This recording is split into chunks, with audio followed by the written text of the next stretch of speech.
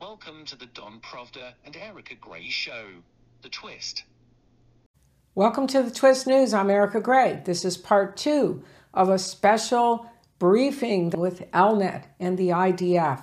And an IDF soldier gave some harrowing reports of the situation on the ground. And he started by showing this police station and the damage that had been done. And he stated that there were several active shooter scenes, 3 infiltrations, that there had been 1 million targets in Gaza. He hoped that people would share the images, share the events that are unfolding. 800 people have been murdered by Hamas, that the infiltration is unprecedented, and that they're doing everything to rescue and defend. And more terrorists are popping up.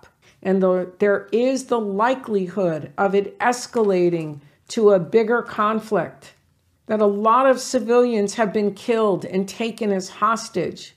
And many of these are foreign nationals. That's right. Many of those taken hostage are foreign nationals. This is not just Israelis that are being taken, but also citizens of other countries, including Americans. And of course, footage of the German woman who was raped, and her mother is appealing for information now about what has happened to her. So this is not just Israelis, this is also visiting tourists who happen to be in Israel who have been taken hostage. The soldiers stated that the middle of the city neighborhood was infiltrated with vehicles, that there was shooting, firing, burning, and civilians, all civilians in the middle of this city.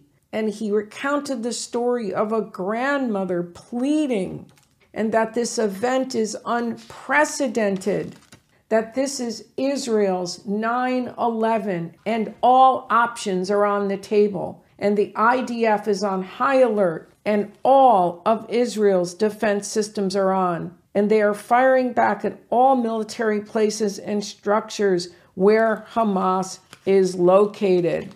And that they're going to spend long days and long hours, but that they will get the job done. And that when this started, immediately all security forces were alerted. The West Bank is ready on multiple fronts, that they are prepared for anything that can go on. What you got the picture of from his reporting was a horrific, unprecedented, large-scale terrorist attack that literally is unimaginable, that this could have both been planned and executed. This is what Israel is now dealing with. The IDF spokesman stated how encouraged the soldiers are when they're being brought food and encouraged. And he told the story of one soldier who just lost his son 2 days ago in this conflict. And he stated that he can't bury his son, but that he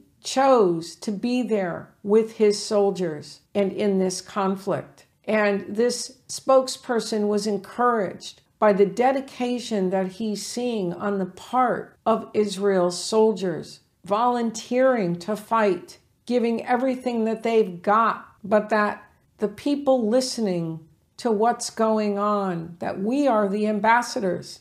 We are the ambassadors and need to act as the ambassadors. I talked about in a previous video how videos that I do on behalf of Israel are demoted in YouTube.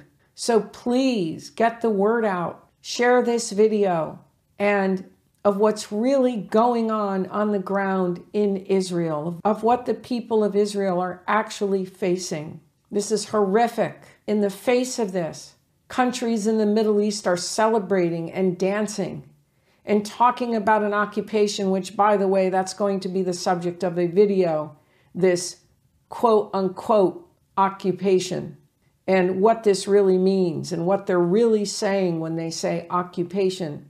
Because there's been a lot of misinformation in the media about what's actually going on. And unfortunately, channels that are trying to talk about these things all are low in number, and that's not a coincidence. So stay tuned for more. There's going to be another video, a part 3 of more that was stated at this briefing. So if you don't subscribe to The Twist, subscribe today. Check out our Amazon store and stay tuned for part 3.